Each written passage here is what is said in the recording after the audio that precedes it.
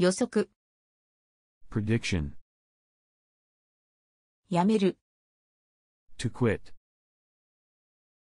損なう、 to harm,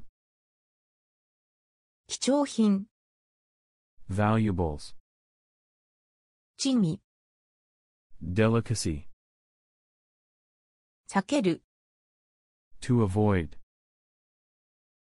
拝見する、 to have a look at, 閉める、 to tighten,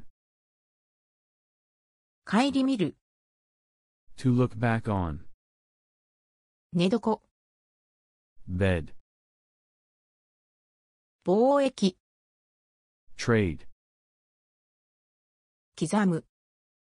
to carve, 貢献、 contribution, 誠、 sincerity.